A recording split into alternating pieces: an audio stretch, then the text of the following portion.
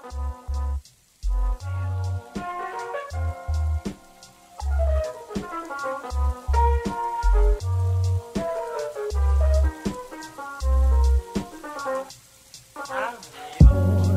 what's up, everybody? So this week, it's one of my favorite conversations I've ever had on the show. Talking with Dr. Nicholas Hardesty from Tall Ships America about his work introducing students to sailing and the history of sailing in the United States and vicarious trauma. This is episode 56 of Untenured Tracks.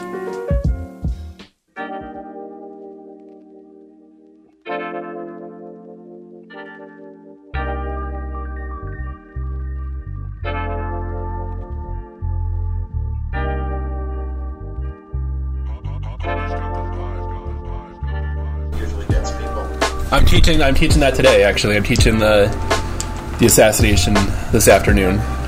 Oh, no kidding. For the 6 students who will show up to the optional Zoom meeting. Yeah, I love it. It's such a great, the story itself is great, and I did have the first time that I presented on it at a conference. I remember coming back to the same conference, New England Historical Association, 3 or 4 years later, and my panel moderator was like, "Oh my God, it's you! I used that your presentation on Czolgosz and the assassination." He's like, "I use that every semester now," and I love the more and more that story gets out. It's so fascinating, and we can talk about this during the episode if you want to, but I don't understand why people don't teach that case more. Why the McKinley assassination has not entered, especially from the Republican side, why it has not entered into the lexicon the same as Lincoln and Kennedy. Just baffling to me. Yeah, and most people don't know about it. Just in general, I'll bring it up and people be like, "Oh, McKinley was assassinated." So, and it's weird because it's not, he wasn't as glamorous a president, I guess, as Kennedy or Lincoln.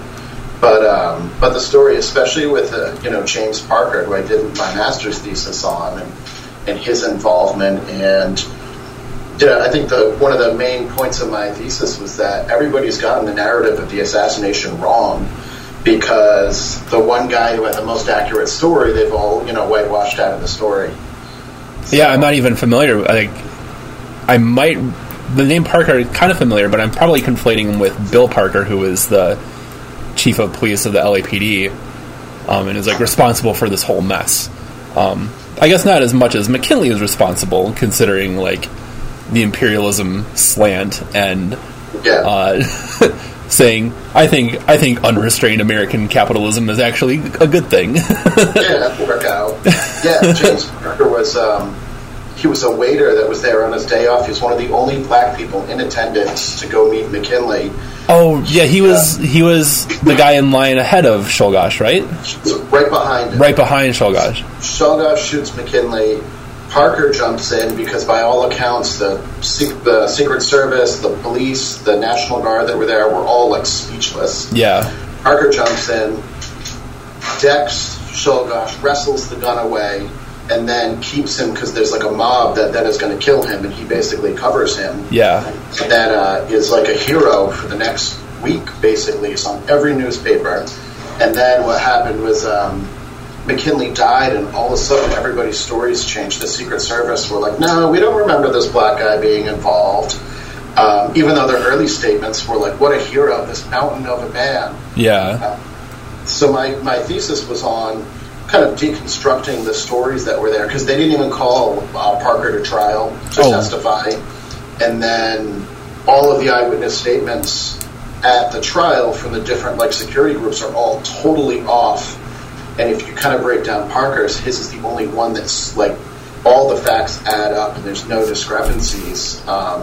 So my thesis was researching him, and then I found that most history books have him a paragraph, at most, and it's kind of he was, proven at trial, that he wasn't, no one's testimony brought him up, but he was a postal worker, a Reconstruction postal worker, born on a cotton plantation into slavery, was heavily involved in prohibition politics, and his story is like fascinating. That's so interesting.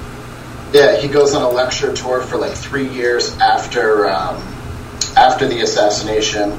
He goes on this lecture tour at like AME churches and like black social groups all over the country to talk about, you know, his experience and the experience of, you know, being black in the United States at that point. And he even is, in December after the shooting, he's invited to the White House to meet Roosevelt. So Roosevelt, with Cortelyou, who was McKinley's secretary and was right next to McKinley at the shooting, they invited Parker to the White House to meet the president, which is kind of funny. Like, if his story was BS, why they would be like, come to the White House, come meet us. Yeah. And they made him an usher in the Senate for like the next Senate term. He worked in the Senate as an usher. He got the job from them. So it's a pretty wild story. He just was completely written out of history.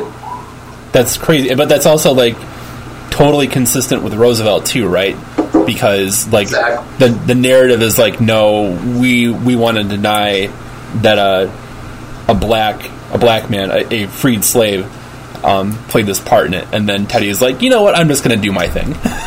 Yeah, so it's like a week after Parker goes to the White House, like a week later, I think they have Booker T. Washington as a guest, and the outcry is so crazy that it starts that unwritten rule that there's no black people allowed to dine in the White House, which stays the rule until FDR, you know, 40 years later. FDR finally breaks that rule, but it's within that week that the White House officially becomes the White House. Like, that's the formal name, not the kind of nickname of it. And the unofficial ban on black people dining in the White House comes within a week of Parker being there. It's pretty crazy. There's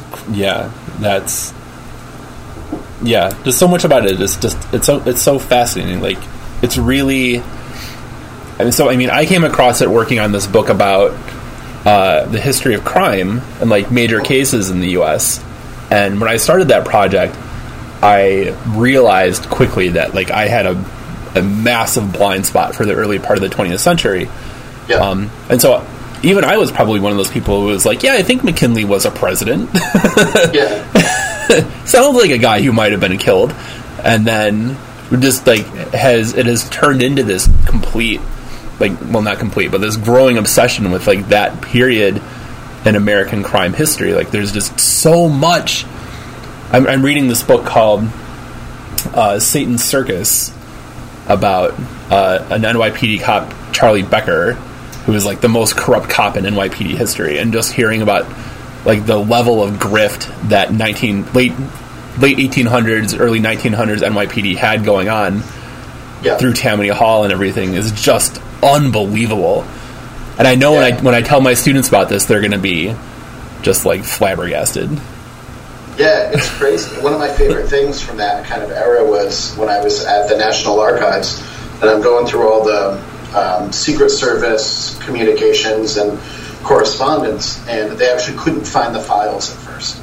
So they're like, what do you want to do? And I'm like, came down to D.C. for this, so I basically started pulling anything even that could be remotely related to what I was looking for, because I had hours to kill trying to hunt down these files. And I got the Secret Service arrest logs that basically were from, I think, around like 1898 to 1902. Oh, man. It's just folder after folder of people. Almost all of it is counterfeiting money, but it'll have the details of how they were trying to counterfeit the money. It'll have, the mugshot, which they're almost always in a suit, all out. And every so often you get the old school, like, prison stripe uniform. But for the most part, even like the kids that they arrest for like trying to pass counterfeit coins or shaving coins or whatever are all in these like perfect three-piece suits and everything. It's really wild, but it's just so rampant, especially around New York. New York, from the city up to like Buffalo, people were always doing all sorts of weird counterfeit currency things. And that's so, yeah. I mean, I've never done any kind of archival research before, but I really want to, and kind of like learn how to be a historian by myself, and just like this probably the worst idea anybody's ever had. But yeah, like when I was doing when I was like looking for more sources on the McKinley stuff, I'm sure you've seen it, the film that they made to recreate the execution of Czolgosz. Yeah. At first I saw it and I was like, they didn't actually film this, right? And then I had to like go into the footnotes in the Library of Congress to be like, nope, they just filmed like a recreation of it for funsies.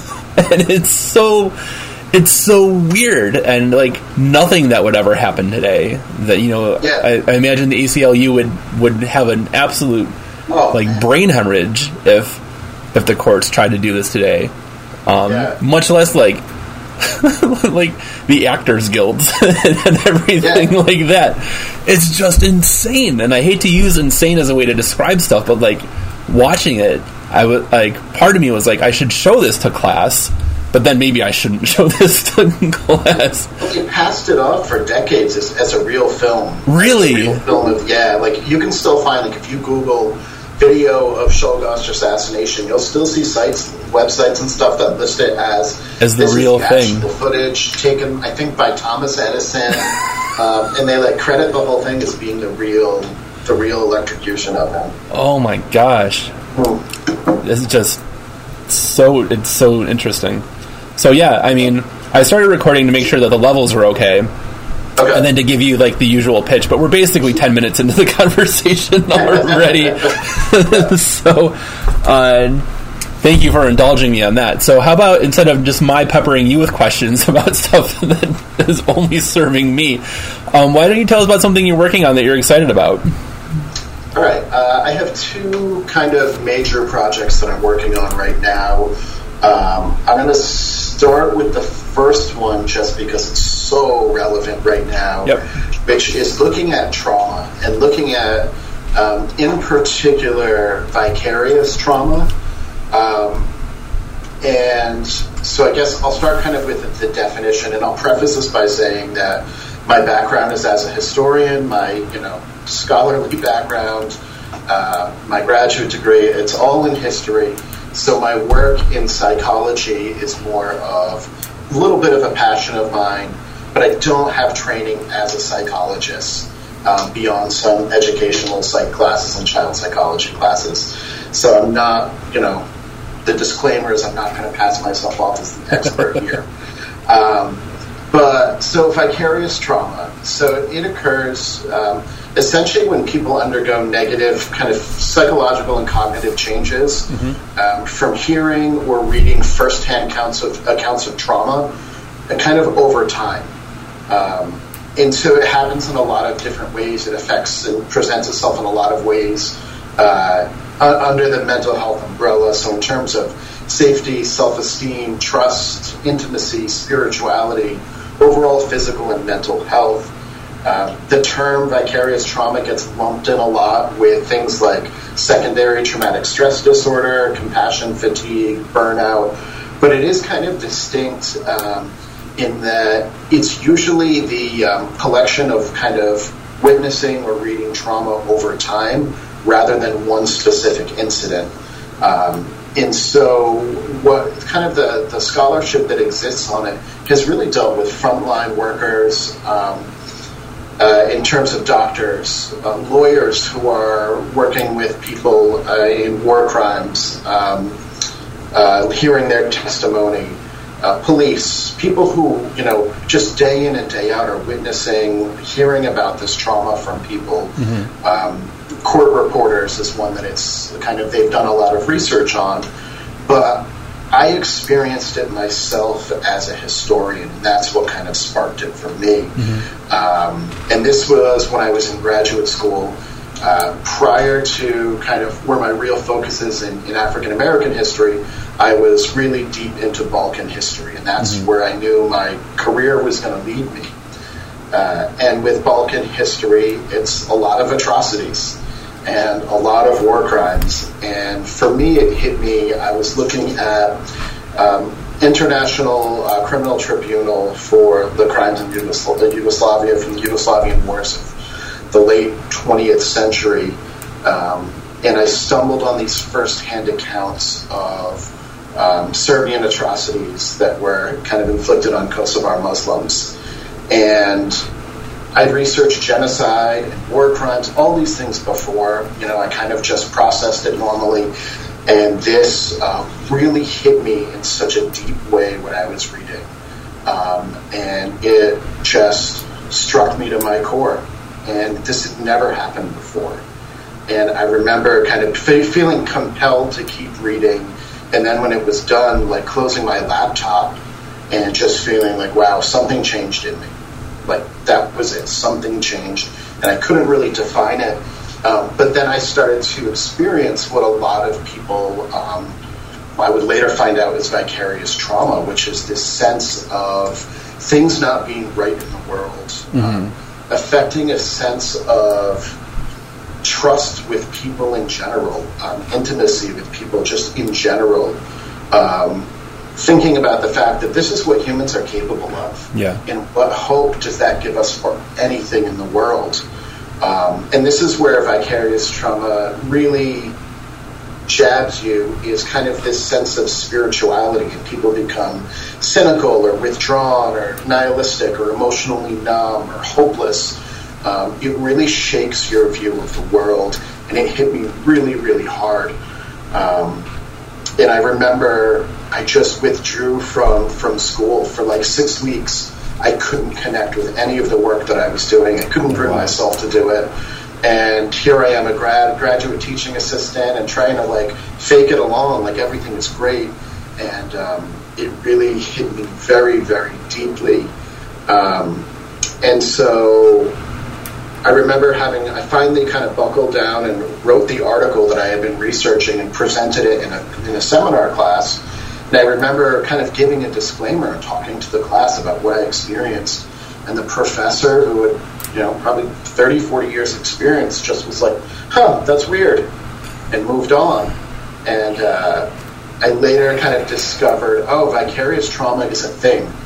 And this sums up exactly what I've experienced. But I couldn't find anything as to how it related to historians or academics, only how it related to people who were like frontline workers. Yeah. And so what I did is I started researching it. I started finding, oh wow, like this, I'm not the only person that experienced this in terms of historical research. It's actually pretty widespread, particularly among people who do genocide studies. That's one area where it really is pretty present.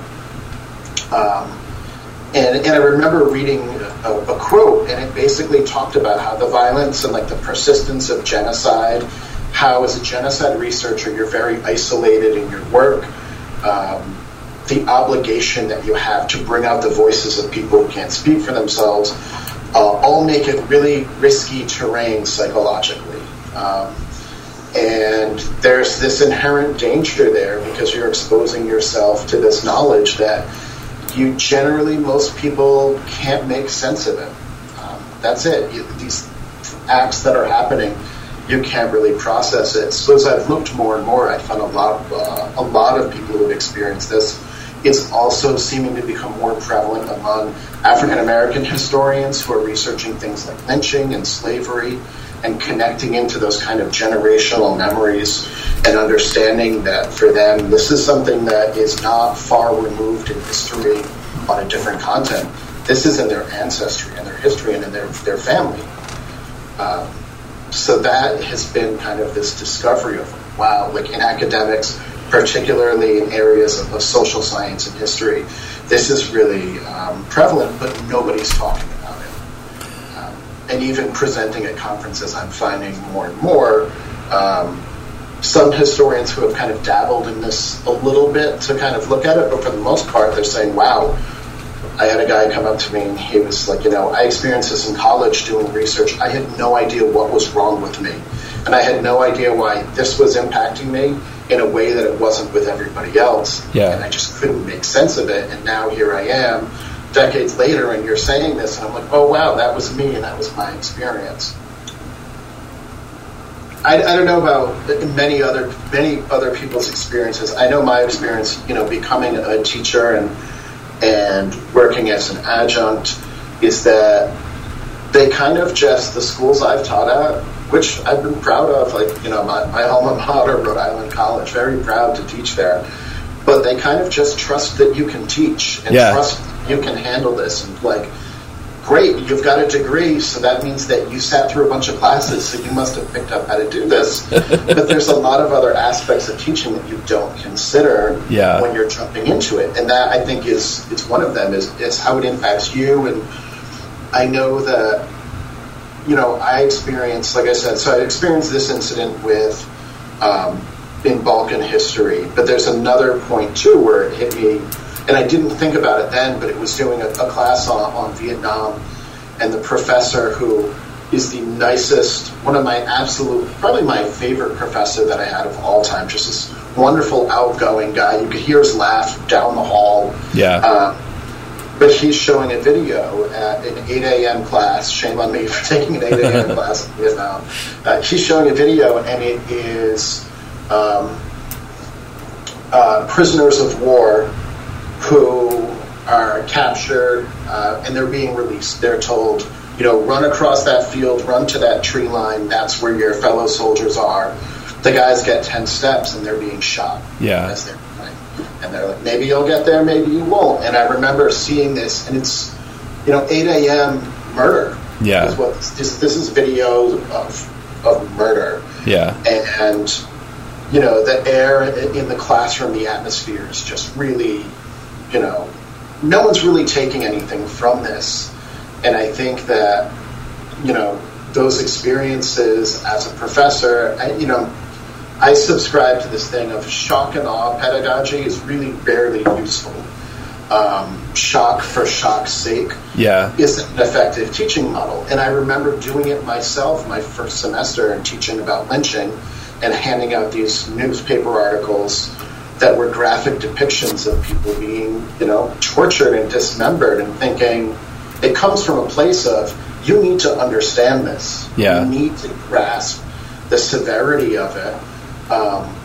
But it also came without a thought as to how it impacted my students.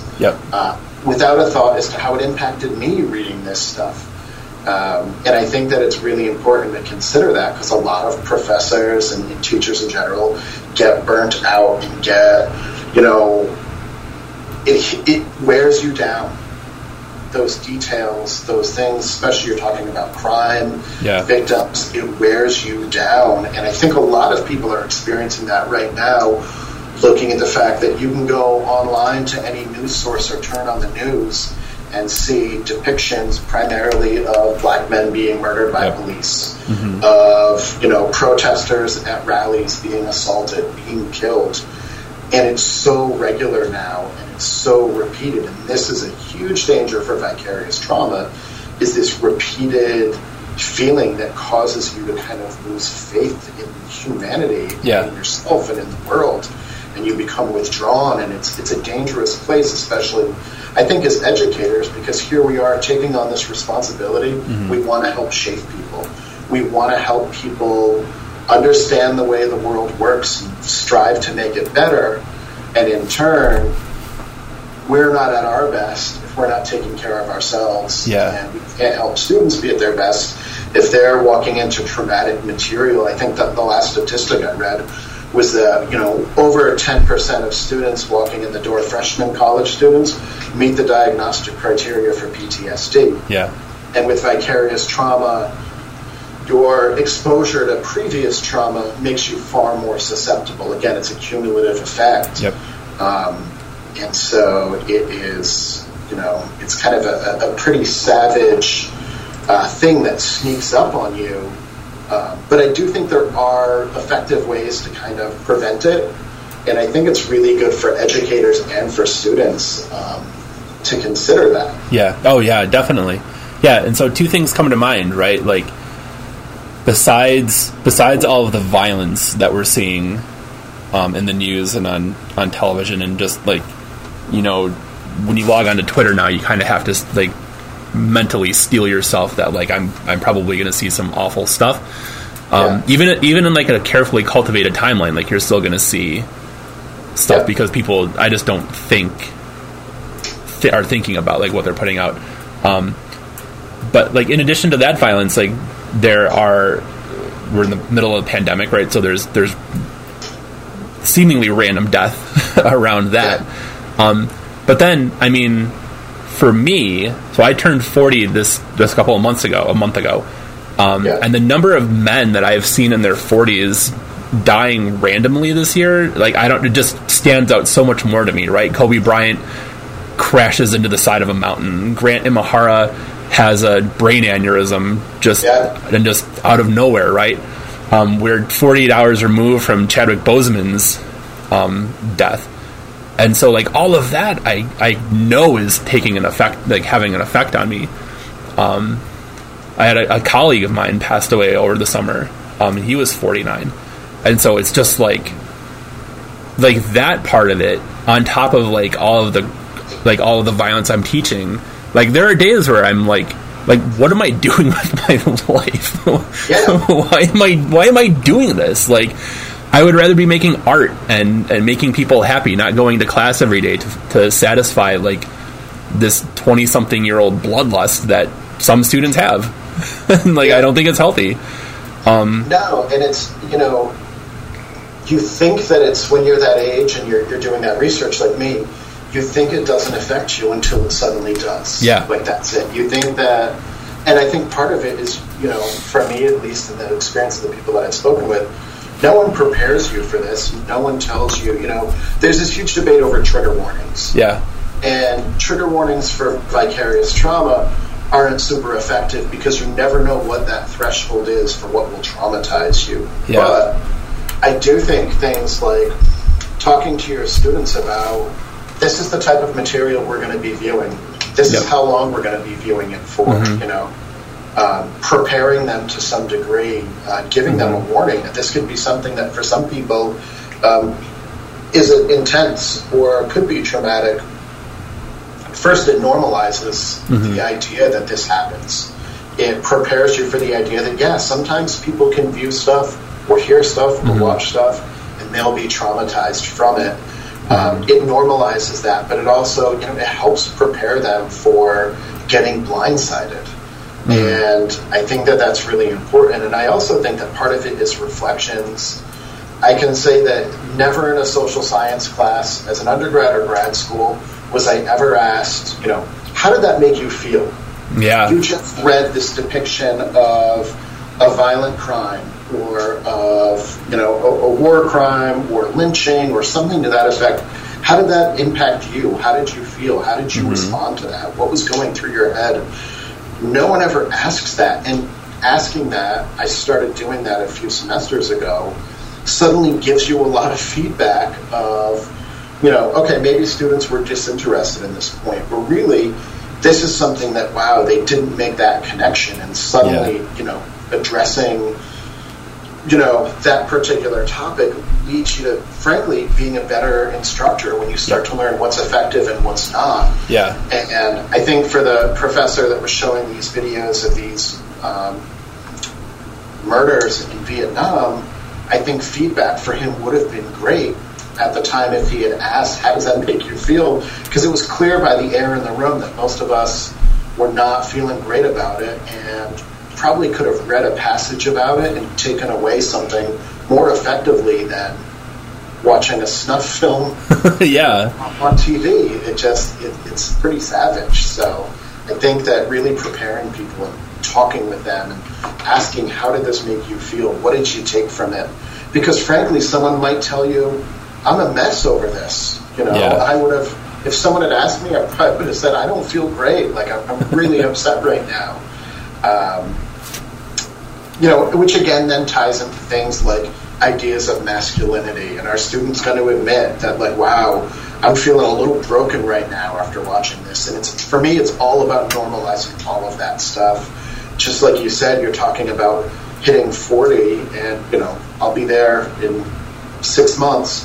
And I feel you what you're saying about watching all of these people and seeing people around you dying, and you're like, what is going on? Yeah. It affects your own sense of safety and happiness in the world, and it's just it's really hard. And this is, I think about how I'd feel about something like that. and them thinking, wow, I was so upset over looking at war crimes in Yugoslavia, and I don't share any ethnicity, I don't share any familial bonds with that. It was enough for me that after that semester, I abandoned Balkan studies entirely. Oh, wow. I walked away, I couldn't do it.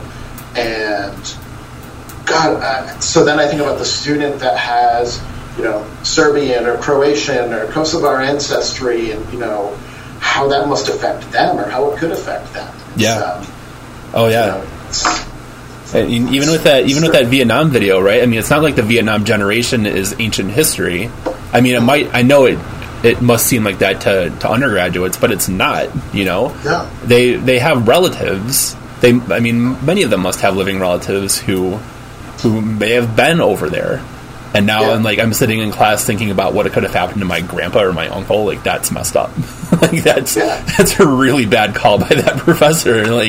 It's just, and I think taking this stuff into consideration, right? So yesterday I tweeted something. I said, what would an anti-enlightenment criminology look like? And I got these responses about it would just be, my favorite one was from a friend of mine who said it would be a return to demonology, which was sign me up for that. But I think it would just be this. This is an anti-enlightenment kind of conversation about the work, where we're not these things happen, and so they should have this cold, calculating, rational approach to it. We're talking about considering students' feelings and emotional reactions, which is not an enlightenment philosophy in the least. Right? This stuff is really important to consider. And I really think that's, at least my discipline is trending towards more of these kind of anti-enlightenment ideals without even realizing it, right? Criminology has had a major crisis with quantitative research being faked, right? And by top journals, or people publishing in top journals, and the journal's reaction to that being kind of so what? It's a name guy. We're not going to pull these papers. And so, I think that's why, having these conversations is super important. So you said you had two big projects to work on. What was that you were excited about? Working on. What was the other one? Yeah, so there's the vicarious trauma work, and then the other really taps into a few different areas for me from my kind of personal history. So I'm working on African American maritime history, and essentially, so I kind of shifted away from Balkan studies, as I mentioned before. I'd always been really passionate about African American history. Then I stumbled on my thesis, which really immersed me in it. So African American history was a passion, but my family has a background in sailing. And so I live in Newport, Rhode Island. It's kind of considered one of the sailing capitals of the world, right on the water. And in particular, the background was in tall ships, which are traditionally rigged sailing ships that are used now primarily for educational purposes. And so the American Sail Training Association was founded in 1973, and it was founded to really teach and support education at sea on these vessels. Founded, amongst others, actually by my grandfather. So there was this family history in that, and then my family eventually kind of withdrew from that. But I reconnected recently. They were looking for a program coordinator, passionate about programming for teens and education, really experiential education. So I joined up with them, and what we're doing is working on African American history, maritime history programs to be taught on board tall ships, using them as learning environments, using them as a platform where you can physically put students on these vessels. And it's interesting because the tall ships world, it's not a growth industry. These are, primarily wooden vessels that are, going to deteriorate over time. Yeah. It's not a big money industry. It's not one where, if you're a captain on a tall ship, you're doing it out of love. You're doing it out of love for the ships, for the history, for the youth, the teens, primarily that sail and train on these vessels. and it teaches you, when you ask someone, what did you learn when they've been on a ship for a week, it's pretty rare that they say, I learned how to sail. You learn about, leadership. You learn about self-esteem, self-efficacy, teamwork. There's a lot more your place in the world. I think that nothing makes you feel as small as when you're on a ship and suddenly land is out of sight. You realize, oh wow, this is how big I am. Particularly for the vessels that might go across the Atlantic, and you're 15 days into a voyage and about as far away from land as you're ever going to be. Yeah. And so there's this great industry of people that are really, really passionate, that could turn around and go to another area of the maritime workforce and make considerably more money, but the passion and the love for it is what keeps them there. So I'm really drawn to this industry. But these vessels that they sail are typically replicas of ships that are really intertwined with African American history, starting from vessels that served as ships that carried African hostages to the Americas for enslavement.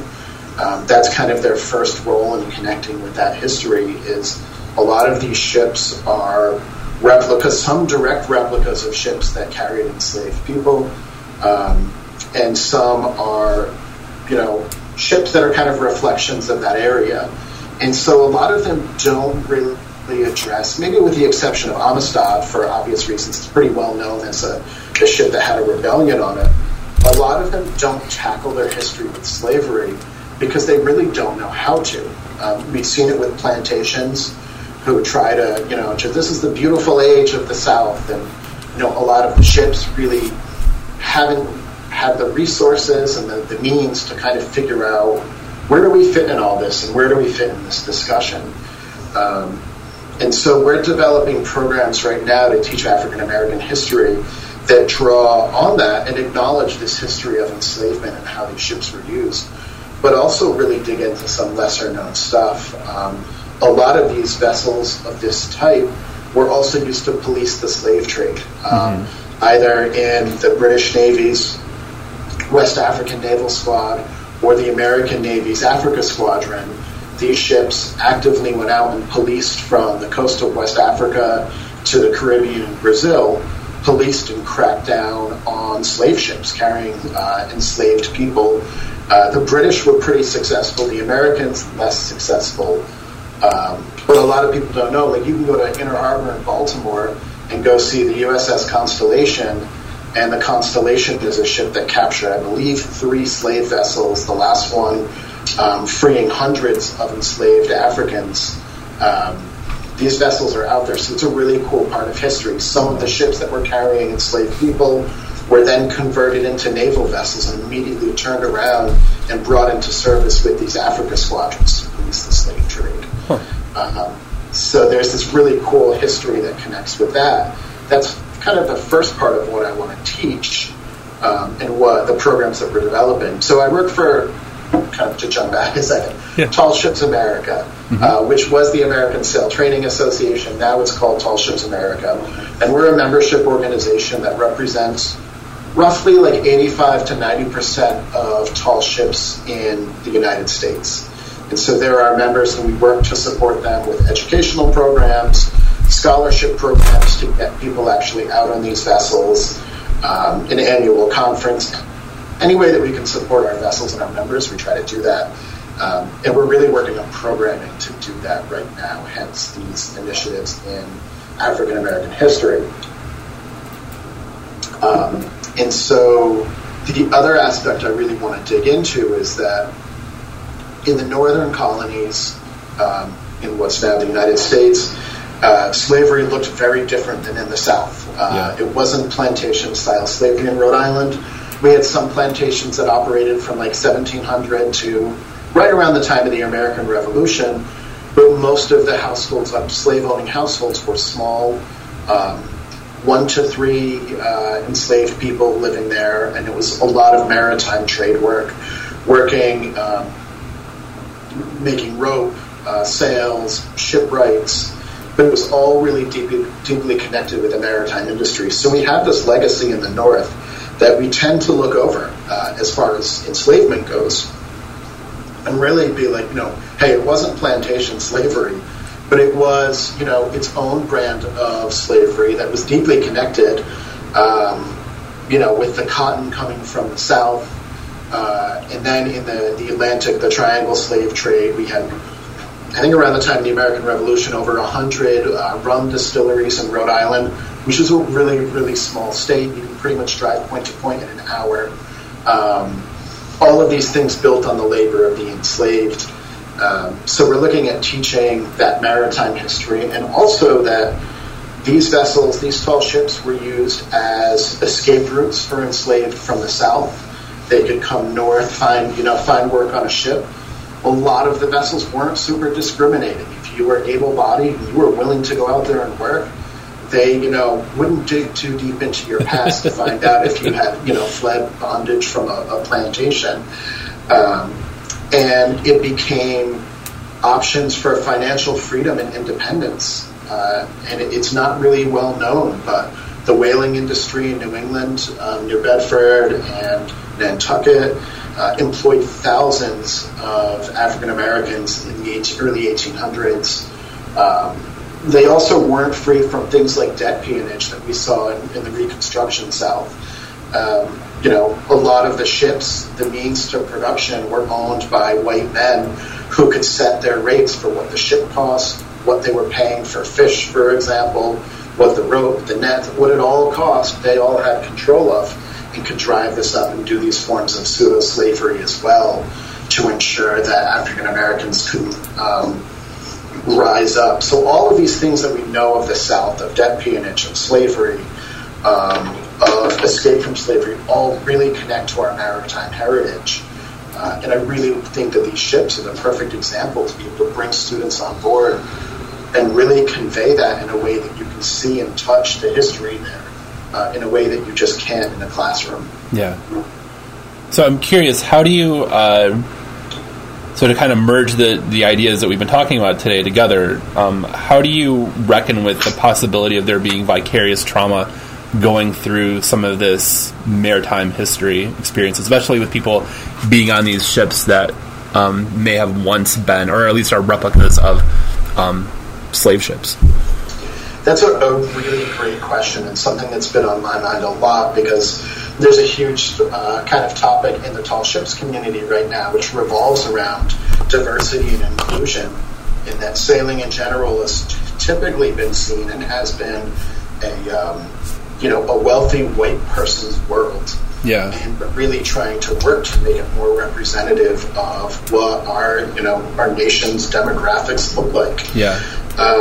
And so, especially as we start to bring people on board that will have complicated histories with ships, it's really about preparing people for what they're looking at, being trauma-informed, understanding that if I bring you on board a vessel and we're going to talk about seizing African hostages to bring over here for enslavement, we're going to be looking at a ship that could be typical of what we see as a slave ship. It's really important, I think, to prepare these students for what they're going to see. You're going to see a vessel, and you'll be able to draw up mental imagery of what it looked like to have enslaved people packed into this ship. Yeah. When we talk about an important part, I think, with vicarious trauma in terms of history is not running from history. Yeah. But really trying to make it effective. I don't think that we should withdraw information because it could potentially harm. I think we need to really consider a thoughtful approach. So part of this is saying that we're going to talk about the fact that people died on the journey from Africa to the Americas. Many, many, many, millions of people did not survive this journey and were simply, dumped overboard. And we need to find a way to convey that to people, that you're going to be on this vessel and that's going to be in your head. And so I think being trauma-informed, making sure that instructors are aware of vicarious trauma, of how this could impact their students is really important. Mm-hmm. I think that asking people and checking in with people on how they're feeling with the material that they're viewing is really important. Mm-hmm. Informing them about the severity and also adjusting your severity. what I teach to elementary school students will be drastically different than what high school students or college students get, and it being really aware of that. And I think that, I learned that lesson really harshly, but I was watching this tour program that I used to work with, and there was a woman who did these tours, and she would describe torture of people in colonial Rhode Island and tongues being ripped out and executions, and she was conveying this to first graders. I'm saying, okay, that's not stick to the your high school or college students that want that, want to hear that nitty gritty of it. First graders don't need to know that. They don't need to know about branding somebody's tongue. That's horrible. And so I think that understanding your audience, for me as an educator, it's always this constant reminder that, first off, I don't know everything. Second, I have no idea what my students have been through. I don't know what their histories are. I don't know what their pasts are. There's no way to know. And by acknowledging that, I can then take that into my work and say, I need to be really considerate of the fact that there could be someone here who had an experience. Mm-hmm. I had a student in one of my college classes whose family came over on a boat, a makeshift boat from Cuba. So depictions of traveling from one place, essentially a forced migration for them. There was no option to stay. Mm-hmm. I could be talking about this, having no idea that my students have personally experienced, being and seeing in a dangerous place where people are dying. Yeah. And so really considering that, also having aftercare kind of thoughts. I've worked on a few different pamphlets to be able to give to teachers once the programs are over, to say, hey, if you have students that are, you're concerned about or express some concern on their part, there's resources out there. There are places to go, people to talk to, things. And part of vicarious trauma is that, talking about it is great, but you can't always talk about it. Personally, I've never spoken about the things that I read from those war crime testimonies. I've never discussed that with anyone. It's mm-hmm. hard to give that to life, the actual, tangible things that I read. But it affects that sense of spirituality. Yeah. So I think that even a walk, if students come and they come on one of these vessels, just the walk back to school, giving them a time to be out in the air. Those things kind of affect that sense of spirituality, the self-care. So talking about it with the teachers coming on board, I think first normalizes the idea of vicarious trauma, mm-hmm. and then also prepares them for things they might experience with their students, and then understanding that this isn't something that I'm certainly qualified to address. I'm not a mental health care professional, as much as we kind of have to be as teachers and professors. We're not. And it's really important to know that there's resources and things that people can look at. Even sending something home to a family to say, hey, this is the experiences, this is what the students went through. Some may be feeling after effects of this. Some may be wanting to dig into it more and be really motivated to look at change. Others might be, impacted by this. There's always that possibility. And for me, I think in what I try to convey is that it doesn't take away anything from me or my lesson or my instruction to prepare someone for what they're looking at, to ask them how they felt about it, and to let them know going forward, if this has impacted you in a particular way, there's people that you can talk to, there's things that you can do to be out there, a lot of them really relating around self-care. Mm-hmm. And so I think that with educational programs, when you're dealing with complicated stuff, traumatic stuff, there really are those options, and it doesn't take much to alter your style of teaching to keep that in mind. You're not giving anything away. You're not giving away a part of yourself or ruining your lesson by just saying, hey, this can be really tough, and I want to make sure that you're good because it's hard enough being a college student. Yeah. I kind of laugh about that because there's this perception that it's easy, and I remember being a grad student working and having custody of my kid and going through a divorce and all of these things that kind of pile up. It's really hard being a college student. Why not take a couple of small steps that can maybe make that a little easier and help reduce trauma, or at least let them know this is how you can deal with it. So it's really connected, to circle back, really connected to African American history.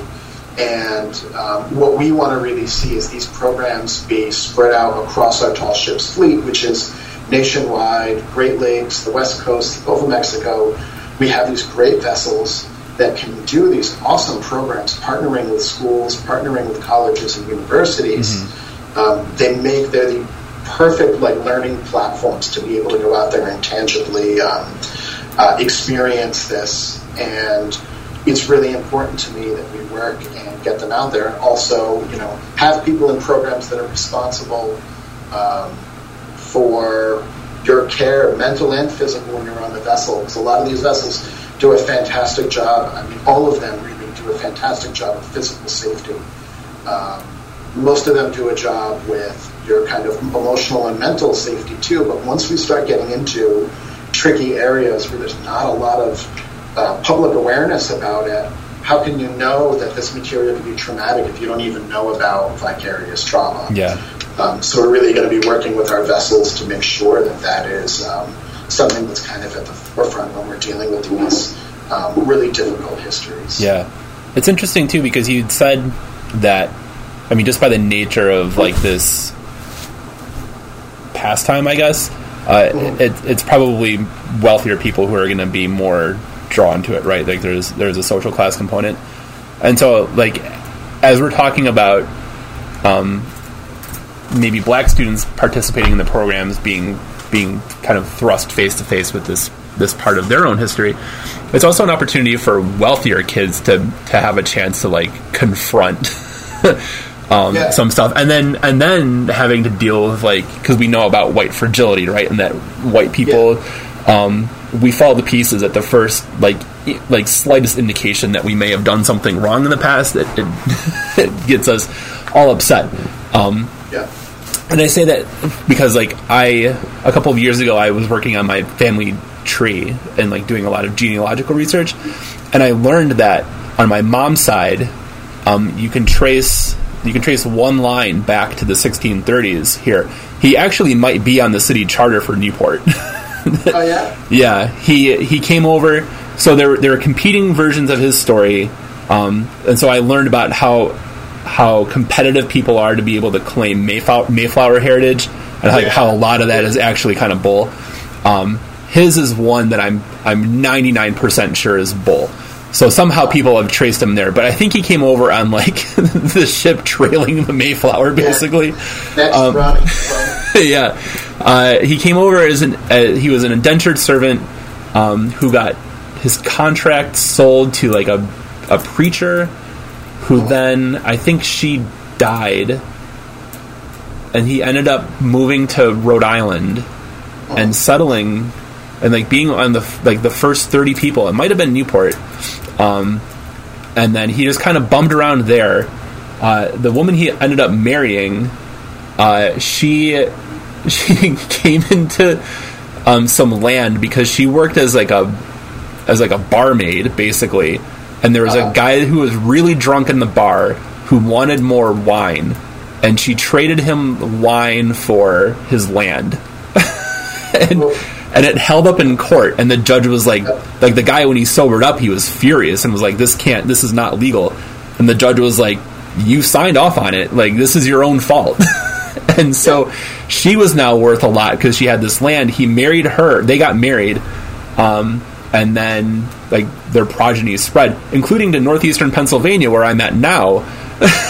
Ironically, so my however many times removed great uncle wanted to prove that this part of Pennsylvania could be colonized. He was killed during the Revolutionary War in the Battle of Wyoming. There's a national park here named for his granddaughter, who was kidnapped by indigenous peoples living here because they were so furious at my family. And so on the first day of class last week, I'm teaching race, class, gender, and crime, and I was so let's talk about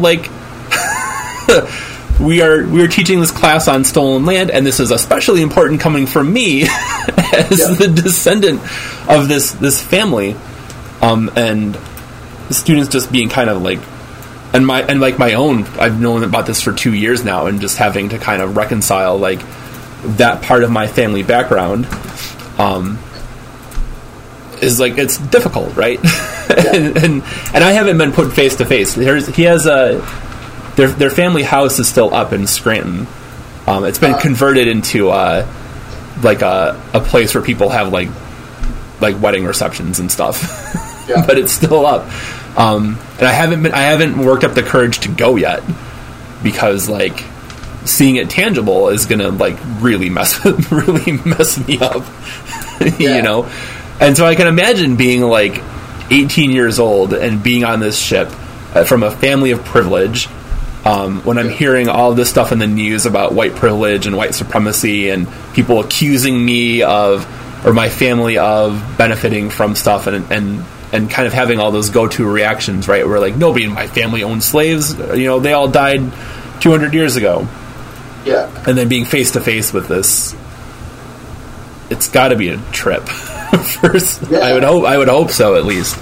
I would hope it would cause some soul searching among some of the white students going through this. Yeah, and it's, you know, Newport in particular. I mean, Rhode Island was, you know, really at the forefront of the slave trade. Our history, it's not taught very much in Rhode Island. We partnered with a historian named Keith Stokes, who is pretty much the authority on Newport and on kind of African heritage in Newport. And he really, you know, we've been talking a lot about this idea that we don't really learn this stuff about Newport and about Rhode Island in general. Our history is super complex. I think about, there was a park next to a church that I used to always play in.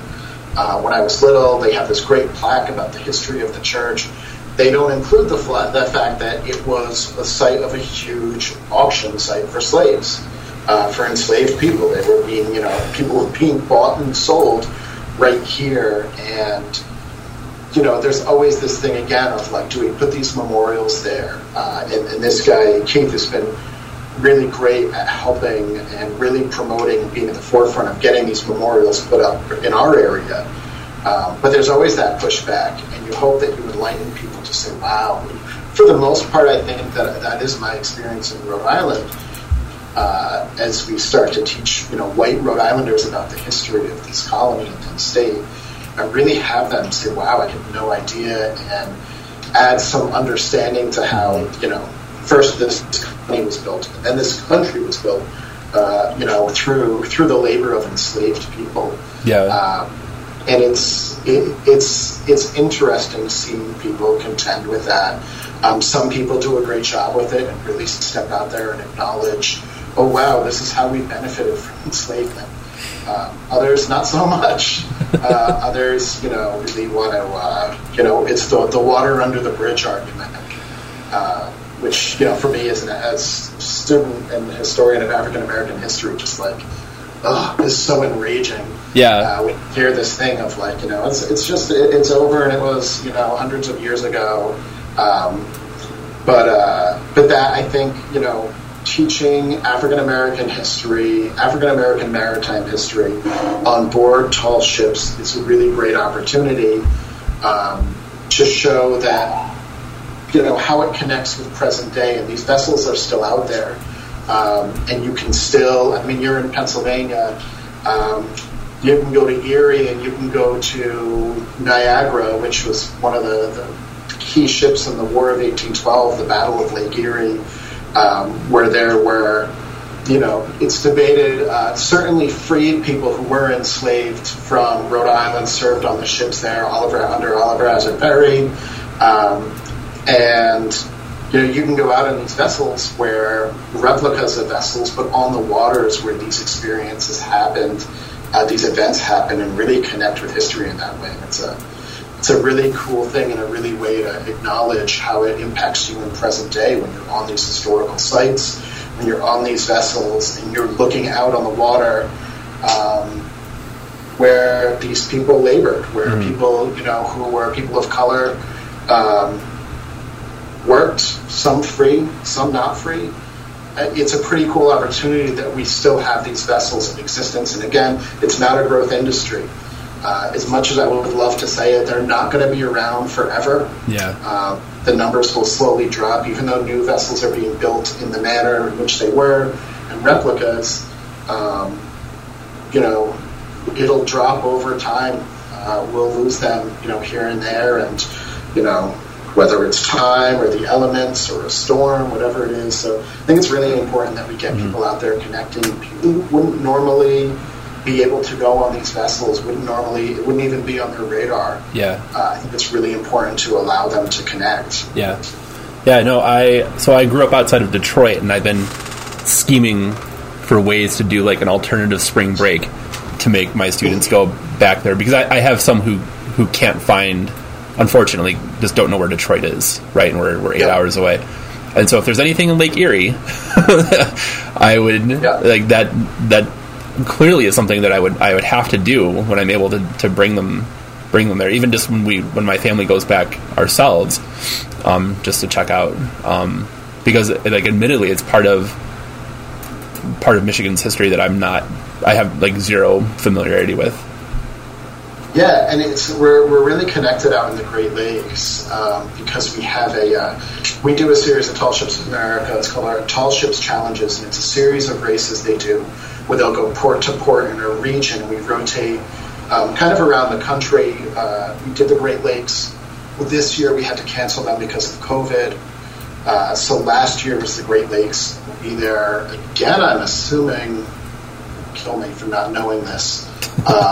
Probably the year after next. But they'll hit, ports throughout, right, all through the Great Lakes. We'll have a number of vessels there. And so it's really a cool opportunity to get out there and see these ships, connect with them, be on board. They are really we've got such a great group of people that man these ships. And again, it's always a labor of love for them. Yeah. Particularly with wooden boats, you're always working to keep them from falling apart, essentially, because, wood isn't, built to last. Yeah. But yeah, we're very active in the Great Lakes. We have some of our, right off the top of my head, some of our kind of favorite vessels that do great programming. Dennis Sullivan and Niagara, right in the Great Lakes. And they just do, there's a really healthy community out there with great vessels. And if anyone is really interested, our website, tallshipsamerica.org, we have a ship directory. You can look at it by geography on a map and click, the ports where the ships are, or just cruising pictures of the vessels and clicking on that. But particularly in the Great Lakes, we've got a number of vessels out there that are just fantastic, really great educational programs. Oh, I'm definitely going to check this out after my classes today. Hey, I've taken up enough of your time. Thank you so much for coming on. Thank you for having me on. I really, really appreciate it. I really do.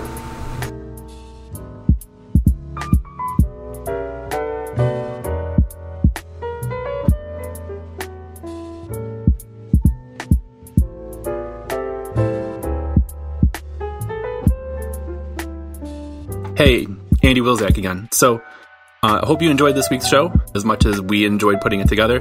If you did, we would really appreciate it if you left us positive reviews, 5-star ratings on iTunes and all of the other podcast places that you can do this stuff. And more importantly, this show thrives on word of mouth. So we are doing this completely through social media. All of the guests that we've had are people that I found on Twitter.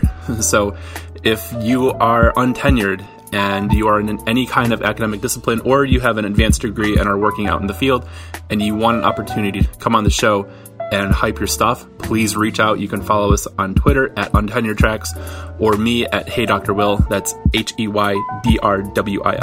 Please send me a message on one or both accounts, and we will book you on the show. It doesn't matter what your discipline is. I know that a lot of our previous interviews have been sociology and criminology based because that's my background, but I am open to anybody. So again, please rate and review the show.